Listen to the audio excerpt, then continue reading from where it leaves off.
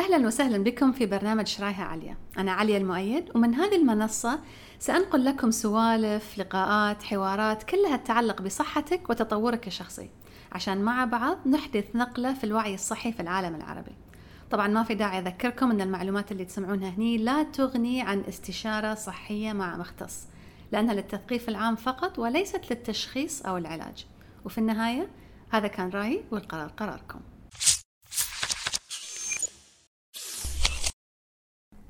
أوكي، نكمل على موضوع اليوم. ندخل في موضوع الشغف.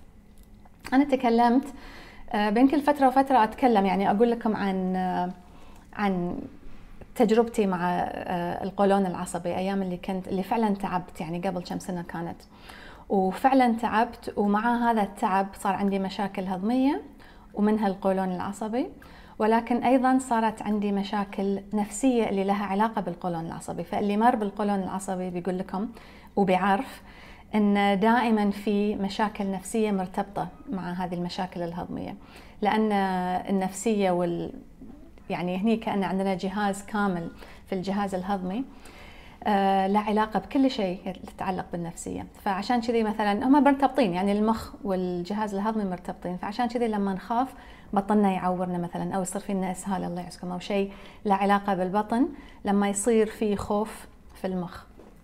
ف تميت هذه الفترة لأن أنا أحب أبحث، ولأن أنا كنت في هذا المجال، يعني فالمفروض أنه كان ما يصير فيني هذا الشيء، يعني كنت أستغرب أن شلون الحين أنا مسوية كل شيء ومعدلة كل شيء، ولكن نفسيا تعبت. ولما صار القلق والتوتر نفسيا مريت بصدمة نفسية، ولما صار هذا القلق والتوتر نفسي على أساس أن هي كل الأمراض تبدأ بشيء نفسي، انضرب عندي الجهاز الهضمي.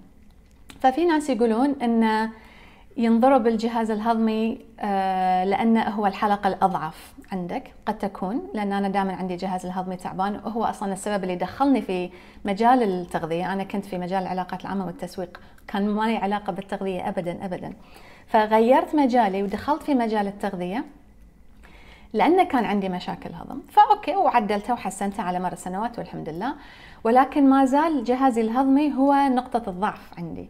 اوكي، ففي ناس يقولون ان لما الشخص يتعب نفسيا او يمر بصدمة نفسية ينضرب عنده الحلقة الاضعف. فممكن ان نقول ان اوكي انا انضربت في الجهاز الهضمي لانه هو الحلقة الاضعف. ولكن في اشخاص، لحظة خلص صارت قصص، اسكر الكومنتس.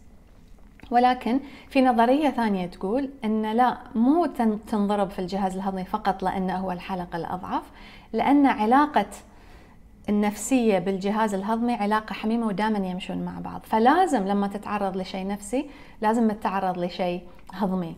اوكي، فكثيرين يمرون بقلق وتوتر بشكل يومي، لأن الحياة فيه قلق توتر، فيها مشاكل مالية، فيها مشاكل اقتصادية، فيها مشاكل سياسية، فيها مشاكل عامة. يعني الناس قاعدة تمر، ما في شيء، ما في ستريس، الحياة ما يصير تخلو من الستريس أو من القلق. ولكن لأن هذه العلاقة حميمة بينهم بسهولة ينضرب الجهاز الهضمي لهذا السبب.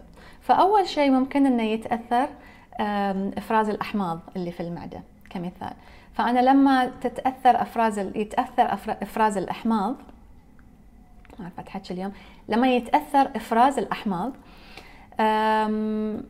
يصير عسر هضم، يصير مشاكل امتصاص لفيتامينات، لمعادن، ممكن أنه يصير فيني حرقان، وممكن أن هذا الحرقان المعدة اللي يصير أو الارتجاع المريئي اللي يصير بسبب الأحماض القليلة عادة في المعدة، وسويت عن هذا الموضوع حلقات كثيرة، أبدأ أنا أشعر بالقلق والتوتر المصاحب لهذا الشيء. أوكي، فخلوني أشرحها مرة ثانية. لما يصير قلق وتوتر وأمر بصدمة وأتعب نفسيا، يتأثر إفراز الأحماض في المعدة، عادة يقل ما يزيد. فإحنا لأن نشعر بالحرقان، ولكن هو مو لأن الأحماض زادت، لأن الأحماض قلت عادة، ولكن الصمام اللي يسكر المريء عن المعدة يرتخي مع الستريس، فيصير بسهولة ترجع هذه الأحماض. ولكن النقطة اللي أبي أوضحها في هذه الحالة أن مع الارتجاع اللي يصير والحرقان، قابليتنا للتوتر والخوف تزيد. ومو شرط، يعني فهمة، هذا يسحب ذي وذاك يسحب الثاني. يعني القلق يزيد مشاكل الهضم، ولكن مشاكل الهضم تزيد القلق، وأدخل أنا في دوامة صعب الخروج منها إلا بالعلم. فعلا فعلا يعني مو بس جملة قاعدة أقولها لأن شكلها حلو صادق، ولكن ما أقدر أطلع من التوتر والقلق اللي يصير فيني لهذا السبب إلا إذا بديت أتعلم عن تفاصيل الجهاز الهضمي وعن علاقته بالنفسية. أوكي، إيش دخل موضوع الشغف؟ موضوع الشغف ليش وديتينا بعيد؟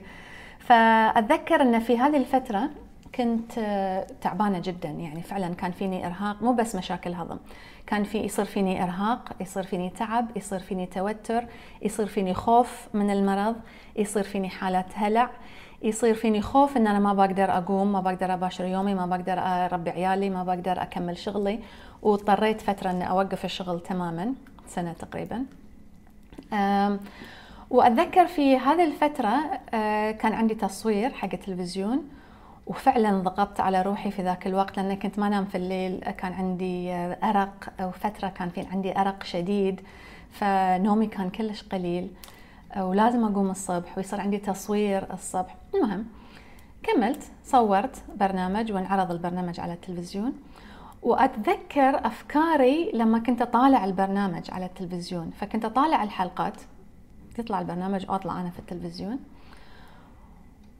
وأطالع أنا كأي مشاهد يطالع البرنامج. وأتذكر أني كنت أفكر أن سبحان الله شلون ما يبين علي أن أنا كنت تعبانة في هذاك الوقت. مو لأن ما يبين علي لأنه أوه ما شاء الله شكلي حلو ما يبين علي، لا، لأن الناس سبحان الله الإنسان عنده قدرة فائقة في إخفاء التعب النفسي اللي يمر فيه، يا أنه هو مستحي من الناس، أو أنه هو عنده شعور بالعار أيضا، بالخجل، أن أنا ليش وصلت روحي لهذا المكان، أن أنا شلون الحين أقعد أطلب مساعدة وأنا المفروض أن أنا أكون القوي وأنا النشيط وأنا اللي يعرفون عني أنه كذا. فالأنا يصير فيها خدش، كأنه شلون أنا اللي كنت صرت. وكان عندي قدرة كبيرة على إخفاء هذا الشيء، بدليل أن أنا طلعت في التلفزيون وسويت برنامج يثني عليه الجميع ولا أحد لاحظ أن أنا كنت تعبانة في ذاك الوقت، تعبانة جسديا ونفسيا أيضا. ولكن لما أتذكر هذه الأيام، طبعا أيام صعبة، ولكن الحمد لله طلعت منها، وأقول لكم الآن أن كل واحد يقدر يطلع منها، بداية بالدورة اللي سويتها، ولكن مو بس لأنها دورتي، لأن فعلا هذه الدورة هي اللي أتذكر في ذاك الوقت قلت إذا طلعت من هذا الشيء، لأن دخلت في أبحاث كثيرة ودراسات وتعمقت عشان بس أسحب روحي منها صراحة يعني، وقلت إن إذا طلعت لازم أتكلم عن الموضوع. طبعا الموضوع يكون فيه حرج، لأن شلون وبعد أنت أخصائية وتمرين بشيء كذي، وإذا أنت ما فادتش وشلون بيفيدنا. فكان عندي الأنا طاغي، شلون أنا يصير فيني كذي، إن أنا شلون بيقولون عني الحين شلون أنا أكمل شغلي وأنا صار فيني أمراض، وشلون أقدر أخليهم يصدقوني إذا أنا أصلا ما قدرت أساعد روحي، وشلون. فإلى أن ينهدم هذا كله وبعدين نعيد البناء من الصفر. أوكي، اللي كنت أشوفه في هذه الحلقات لما كنت أطالع نفسي، عارفة أنه موضوع غريب يعني، ولكن تعرفون أن أنتم البث الحي دائما غريب، فإذا اللي واحد ما عنده انفتاح لا تطالع البث الحي، طالع حلقات يوتيوب شوي فيها أشياء أهدأ. البث المباشر دائما فيه أشياء غريبة. فلما كنت أطالع نفسي على التلفزيون كنت أحس أن سبحان الله أوكي جسديا ما يبين، لأن بسهولة واحد يخش مكياج وكذا، ولكن نفسيا شلون نقدر نواصل. والشيء اللي كنت أستغرب منه أكثر شيء أن أنا شلون تأثرت. فهمنا صارت مشكلة قولون، فهمنا صارت صدمة نفسية، فهمنا أن الأشخاص يمرون، ولكن اللي تأثر عندي أكثر شيء هو الشغف للحياة، لدرجة أن هذا البرنامج اللي كنا نصوره في ذاك الوقت كان هو من أكبر أهدافي في السابق، وصار الهدف وصورنا البرنامج وتحقق النجاح، وأنا فعلا بدون مبالغة ما حسيت بشيء، ما حسيت فيه، يعني ما حسيت بلذة هذا النجاح في ذاك الوقت، لأن أحس أنه كان في شيء انطفى. اوكي، فيعني حتى الحين احس بدمع يعني وانا اتكلم عن الموضوع، ولكن كان في شيء انطفى، وهذا اللي انا اسميه الشغف للحياة. فلما دخلت ابحث، اللي كنت ابحث عنه مو فقط الخروج من المشاكل الهضمية ولا مثلا مشاكل القولون، وفي مليون موقع عن مشاكل القولون، وتاكل ذي وما تاكل ذاك وتخفف كذا وتخفف كذا. اللي كنت استغرب، وبعد كنت شايفة الرابط بين القلق والتوتر والهلع ومشاكل الهضم، ففهمت اوكي هذه مربوط بذي، ان انا اذا عندي مشاكل في الهضم بيكون عندي قلق وتوتر، ولان انا مريت بقلق وتوتر بيصير عندي مشاكل هضم، فدخلت في هذا الدوام. ولكن اللي ما كنت افهمه، ليش انطفى عندي الشغف؟ ليش انا كنت واحدة عندي شغف للحياة، عندي اهداف، ودي انجز اشياء، وحطت لي فيجن بورد، وحطت لي نوايا، وحطت لي كذا، ليش انطفى؟ فهذا اللي كنت ابحث عنه اكثر من الاشياء الثانيه، لان الاشياء الثانيه كنت اعرف ان هي بتنحل مع الوقت، يعني ان شاء الله كنت اقول يعني، والحمد لله انحلت. بس اللي ما كنت فهمته انه شلون انطفى الشغف. فدخلت، ما تصدقون ايش كثر قريت عن الموضوع، ما تصدقون كم موقع دخلت فيه، ما تصدقون كم كتاب دخلت فيه في هذا الموضوع، مو عشان افتي فيه والله، بس عشان اطلع نفسي انا منه. فطحت على كتاب حسيت انه هو كنز في ذاك الوقت، اسمه امبرينينج اذا تعرفونه، وبسوي ان شاء الله عنه حلقات ايضا او دورات او ما اعرف، كتاب عود يعني لانه. ففي هذا الكتاب يتكلم عن شيء، اتذكرني حطيت عليه علامات في ذاك الوقت، يتكلم عن دراسات سووها على ناس على الارتباط اللي بين الجهاز الهضمي والمخ، واكتشفوا في هذه الدراسات ان هناك علاقة كبيرة، طبعا مثل ما قلنا الحين، وعلاقة كبيرة بين التنفس والنفسية والهضم وكذا، ولكن اكتشفوا ان في نقطة في الامعاء، سمعوني زين هذه النقطة مهمة اذا ما كنتم مركزين ركزوا الحين، في نقطة في الامعاء، في مركز معين في الامعاء الصغيرة، الامعاء الدقيقة، هي النقطة اللي لما يحطون الأجهزة والوايرات وكذا، هي النقطة اللي تولع في المخ مكان الشغف. ايش رايكم في هذا الموضوع؟ يعني ان في مشكلة، اذا في مشكلة في الامعاء خاصة في هذا المكان، سيتأثر القسم اللي يتعلق بالشغف في المخ فينطفي.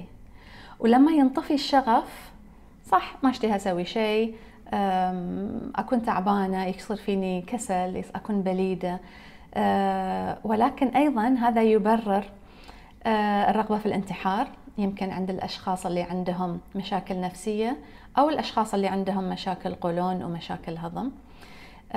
ومو شرط ان نوصل الى الانتحار، ولكن صدقوني انا توصلني الرسائل كثيرين يقولون لي ان انا ما اعرف الحين هدفي في الحياة، ولا اعرف اذا انا عندي رغبة في اكمال الحياة. فالرغبة في الحياة او الرغبة في العمل او حتى الرغبة في النجاح تنطفي، ومع هذا الانطفاء يصير ان انا اوكي بعدل اكلي، بحس اني شوي احسن، او بعدل نفسيتي، او بسوي تأمل، بس انا ما عندي دافع، فقدت الدافع لان اكمل حياتي. وفقدان هذا الدافع او فقدان هذا الشغف اللي يخوفنا اكثر من اي شيء ثاني. فاحنا يمكن لما نسمع مثلا عندك الطبيب يقول لك مثلا عندك ضغط، ولا عندك مرض قلب، ولا عندك كذا، ما يخوفك كثر ما يخوفك ان انت من داخل نفسيا عارف ان انت انطفت عندك الرغبة في اكمال الحياة. وهذا اللي ما كانوا يشوفونه الناس اللي يشوفوني في التلفزيون، لان نسيت ليش اصلا، صرت ما اعرف ليش انت قاعده تسوين كل هذه، اصلا ليش انا اقوم الصبح، اصلا ليش يعني في ناس يقولون لي حتى ان انا وصلت مرحله ما عندي رغبه حتى اني اكون ام، وما عندي رغبه اني مثلا اربي عيالي، ولا خلاص حتى الكونكشن اللي عندي مع عيالي، التواصل اللي عندي مع اطفالي قل. وهذا يحدث لما تصير في مشكله في الهضم. شكله بسيط الموضوع، ولكن لما تكون في مشكلة في الهضم، طبعا كل ما تكبر المشكلة تكبر هذه الفجوة وينطفي هذا الشغف للحياة. وليش صارت في مشكلة في الهضم؟ لأنه صار في نوع من التوتر أو نوع من الصدمة اللي صارت، أو خوف من المستقبل، أو خوف من عدم النجاح، أو خوف من الإكمال، أو يمكن أحد توفى أو كذا. فالأسباب كثيرة، ولكن تأثيرها على النفسية نفسها أن أنا صار فيني خوف من المستقبل. لما يصير فيني خوف من المستقبل معناته التوكل عندي قل، صار كأن أنا لازم أسوي كل شيء بنفسي، وأنا ما أقدر أسوي كل شيء بنفسي، لأن أنا كأني نسيت أن أنا الله حاملني طول الوقت، طول الوقت دائما هو معي. فلما نسيت هذا الشيء كأنه يجب أن أعتمد على نفسي كليا، عقب أبدأ أحس أن أنا تعبانة وعندي مشاكل هضم وعندي قولون وعندي ارتجاع وعندي كذا، فأنا تعبانة، شلون أنا بشيل نفسي مع كل مشاكل هذه الحياة؟ فكأنه يسقط هذا الشعور بالاحتواء الإلهي، الاحتواء الإلهي. ولما يسقط هذا الشعور بالاحتواء الإلهي أنا أصير أتعب أكثر. ولكن اللي خوفني أكثر من كل شيء أن أنا انطفى عندي هذا الشغف للحياة، وما أتذكر ليش أريد أن أصحى ثاني يوم الصبح. ففي هذه الحالة إذا أحد من أسمع أن أنا أعيش في حالة خدر، والمجتمع نصه في حالة خدر، أقول لكم أن أنا حتى لما أشعر بالسعادة لا أشعر بشيء، يعني هاي الكلام اللي أسمعه من الناس. لما يصير شيء سعيد في حياتي أشوفه، أتعامل معه، أتفاعل معه، ولكن بدرجة من الخدر. لما أتطلع لأهدافي صرت نسيت أن شنو هو الشغف للحياة. فلكل هذه الرسائل أقول رجعوا إلى الجهاز الهضمي مرة ثانية. نعود إلى الجهاز الهضمي، ماذا يحدث في الجهاز الهضمي؟ وعشان نرجع للجهاز الهضمي نرجع للتهدئة النفسية. فأوكي أنا بشتغل على التهدئة النفسية، ولكن لما صار الشيء نفسي صار جسدي وصار مشكلة في الهضم أو في المعدة أو في القولون، يجب الآن أن أتطرق له كشيء جسدي. لأن صح هو بدأ نفسيا، فأنا ممكن أن أنا أساعد نفسي نفسيا، ولكن من أول ما هو صار جسدي لازم أسوي الاثنين، لازم أسوي الجسدي والنفسي في نفس الوقت. فما يصير أن أنا بس تعرضت لشيء نفسي ولكن تجسد، صار شيء مشكلة في الجسد، يا صار عندي نقص معادن، يا صار عندي مشكلة قولون، يا صار عندي مشكلة معدة، يا ارتجاع، يا جرثومة، هاي اللي تسمونها جرثومة اللي أنا أحس إن هي فقط ترقيع للمشاكل اللي ما نعرف لها حل. لما صار جسدي يجب أن نتطرق له جسديا أيضا. والمشكلة اللي قاعدة تصير إن احنا نتطرق للمشكلة النفسية نفسيا فقط، وهذا بيفيد، بس بيفيد بدرجة قليلة جدا، يعني لأن المخ والجهاز الهضمي دائما بينهم حوار. ولكن تخيلوا أن الحوار اللي بينهم يحدث عن طريق أحد الأعصاب الكبيرة في الجسم المعروفة اللي يسموها فيغاس نيرف، عصب كأنه هايوي، كأنه شارع بين العقل والبطن والهضم.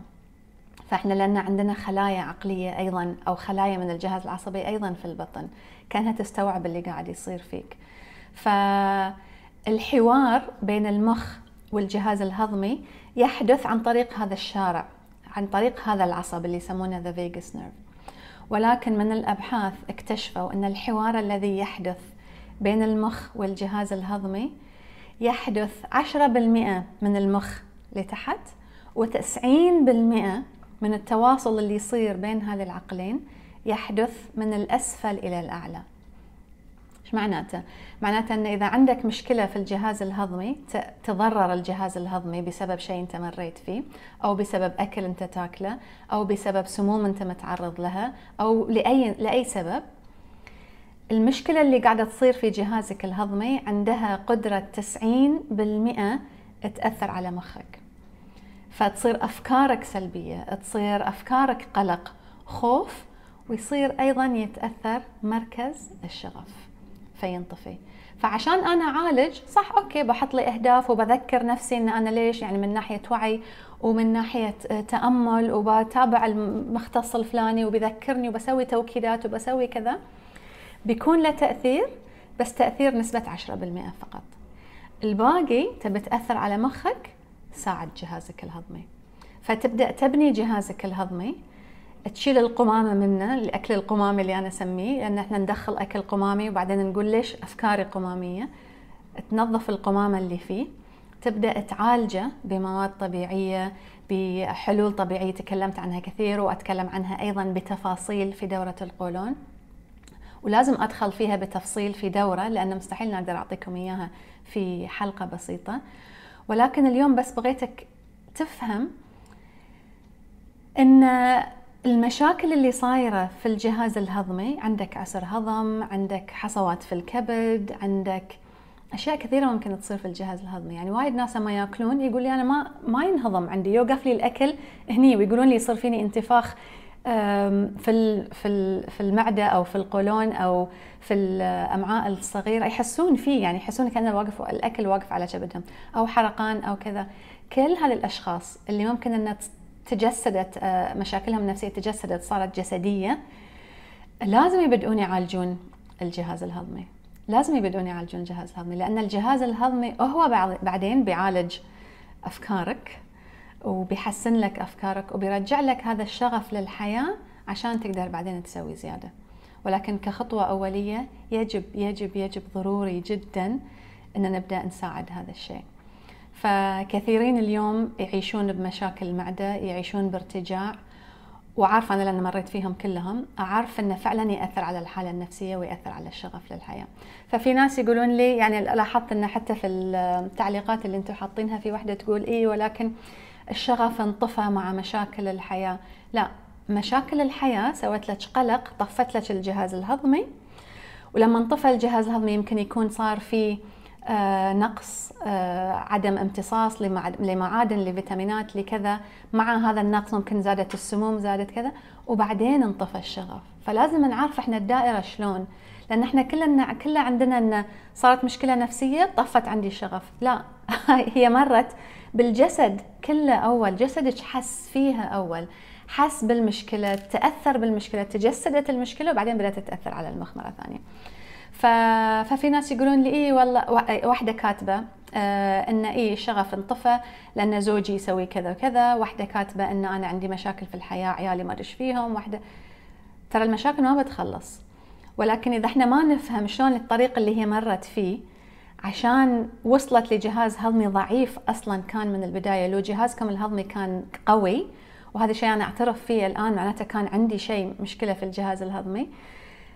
لو نقوي الجهاز الهضمي يقدر ياخذ اللكمات أحسن. فمثل لما يقولون بالإنجليزي you have the guts، إن عندك جهاز هضمي قوي يستطيع أن يتحمل، ومنه أيضاً تنبع الشجاعة كمثال، ينبع الشغف، تنبع أشياء كثيرة من الجهاز الهضمي. فهي تقول لي إن لا، مشكلتي إن ما عندي كذا، وزوجي ما راضي يشتري لي كذا، فلان يبي يسافر ومو قادر، ما أدري مين، فانطفى عنده الشغف. ولكن أنا أرجعكم إلى الأطفال. دائما إحنا نقول إن شلون المفروض الجسم يتصرف من البداية، يعني عشان تعرفون شلون الجسم يتصرف صح. طالعوا الأطفال. فالأطفال ما عندهم شيء، سعادتهم أو شغفهم للحياة مو مربوط بشيء معين، ما له علاقة إذا الشركة نجحت ولا لا، ما له علاقة عنده فلوس وهو ولا داري أصلا، ما له علاقة شرى موبايل ما شرى موبايل. الطفل الصغير عنده شغف فطري من الله. يعني دائما الناس تستانس ليش لما يدخل عليهم طفل عمره سنة أو سنتين، لأنه سعيد بديهيا طبعا، إلا إذا كان جائع أو ما نايم أو شيء، بس فطريا إذا كل احتياجاته الأساسية لبيناها فطريا سعيد، بسهولة يضحك، ما يحتاج إنه يصير شيء عشان تصير سعادة، ما يحتاج إنه يتحقق له شيء عشان يدخل في البهجة الفطرية. فإحنا مخلوقين عندنا بهجة وسعادة وشغف فطرية، ولكن إحنا طفيناها لما تعاملنا مع الأشياء النفسية بمبالغة. يعني وايد عطينا الحياة وايد صدقنا الخوف وصدقنا القلق وصدقنا الاكتئاب، وبعدين تجسد وصار هضمي، وبعدين لما صار هضمي صار هو يأثر عليك. يعني كثير من الهرمونات أيضا نفرزها في الجهاز الهضمي، بما فيها هرمون السعادة كمثال ينفرز أيضا في الجهاز الهضمي. فلما يخترب عندك الجهاز الهضمي بعدين لا تقول لي ما عندي شغف، لا تقول لي أنا أعيش في حالة خدر، لأن هضمك مطفي. وإحنا اليوم طبعا انتم بروحكم تشوفون انه يعني في دراسة تقول ان على سنة 2032 بيكون القلق والتوتر اكبر مرض في العالم، اكبر مشكلة مرضية. وتشوفون طبعا اليوم شركات الأدوية قاعدة تستثمر كثير في هذه الأدوية. أدوية الاكتئاب تعطى اليوم أكثر من أي وقت آخر، أدوية القلق تعطى من أي وقت آخر، المصحات والهروب والرحلات والسفر وهذه كلها يلبي مشكلة القلق والتوتر اللي قاعدة تصير. ولكن احنا ما قاعدين كمجتمع نحل مشكلة القلق والتوتر بحل مشكلة الأكل أو مشكلة المطاعم أو مشكلة البرجرز اللي قاعدة تزيد أو مشكلة المشروبات الغازية والقهوة والكذا اللي قاعد يزيد، قاعدين نضيف لها.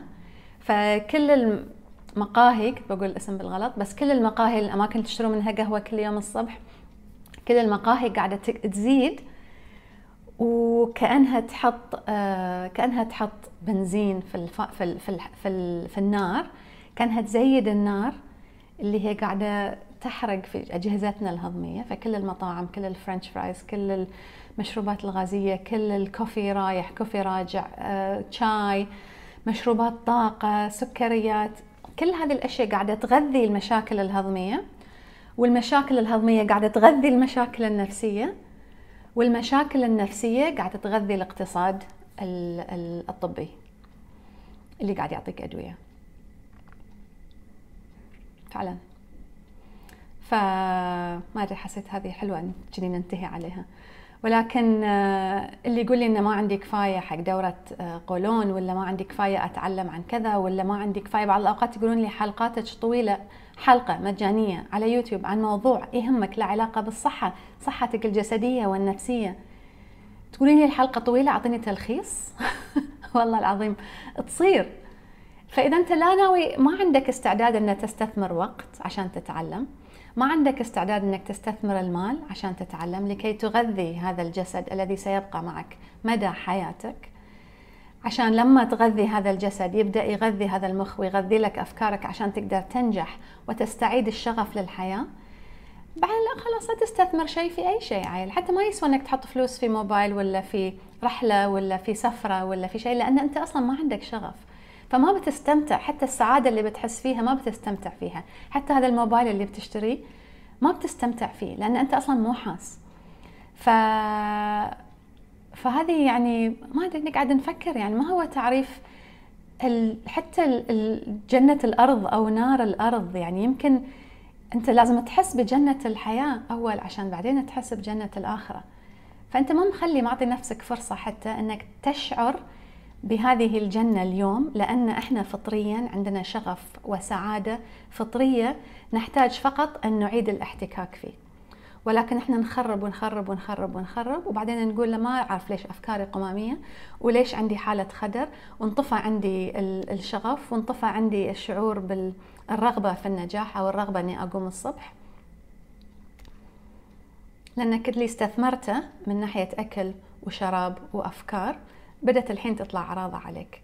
فاللي استثمرته في السنوات اللي طافت من ناحية قرارات أكل وشرب وحتى قرارات نفسية أنت شنو اتخذ، اليوم بيبدأ يبين عليك. ولكن الاستثمار اللي تسويه اليوم كل شيء تاكله، حتى الوجبة اللي بتي الحين، الوجبة القادمة، الكوب اللي بتشربه الحين بعد ما تسكر اللايف، أو حتى اللي قاعد تشربه الآن، هل هو استثمار في مستقبل فيه شغف ولا لا؟ فلا تدخلون في الدوامة اللي أنا دخلت فيها. وإن شاء الله إن شاء الله إن ما عمركم تدخلون في بحث اضطراري، لأن البحث اللي أنا دخلت فيه كان بحث اضطراري. كنت أبحث وأتعلم فقط لكي أنجو، لكي أبقى على الشغف والتفاؤل. فهذا لما ينطفي ترى حالة جدا صعبة يعني. فالحمد لله وجدته ووجدتكم شغوفين على الموضوع، وإن شاء الله كل الموجودين معي على البث الحي اليوم ياخذونها كعبرة. ابحث قبل أن تضطر أن تبحث. هذه هي رسالتي اليوم. الأكاديمية فيها أكثر من دورة، ابحثوا في الدورة اللي تناسبكم. قناة يوتيوب فيها كثير، يمكن فوق 700 حلقة كلها مجانية، استعملها لكي تتثقف، لكي تبحث، لكي لا تضطر أن تخرج نفسك من مأزق بعدين. فشكرا لكم، ممتنة لكم وجودكم معي اليوم. هذه الحلقة بتتم على اللايف 24 ساعة على الانستغرام، وبعدين بتروح يوتيوب. فإذا تشوفونها على يوتيوب أو حتى على الانستغرام حطوا لي تعليق، ودي أعرف علاقتكم مع الشغف، ودي أعرف أنت وين في الحياة اليوم، ودي أعرف ما هو الدافع لك لكي تبحث وتتعلم، أو أي شيء ثاني تبون تقولون لي إياه. شكرا لكم.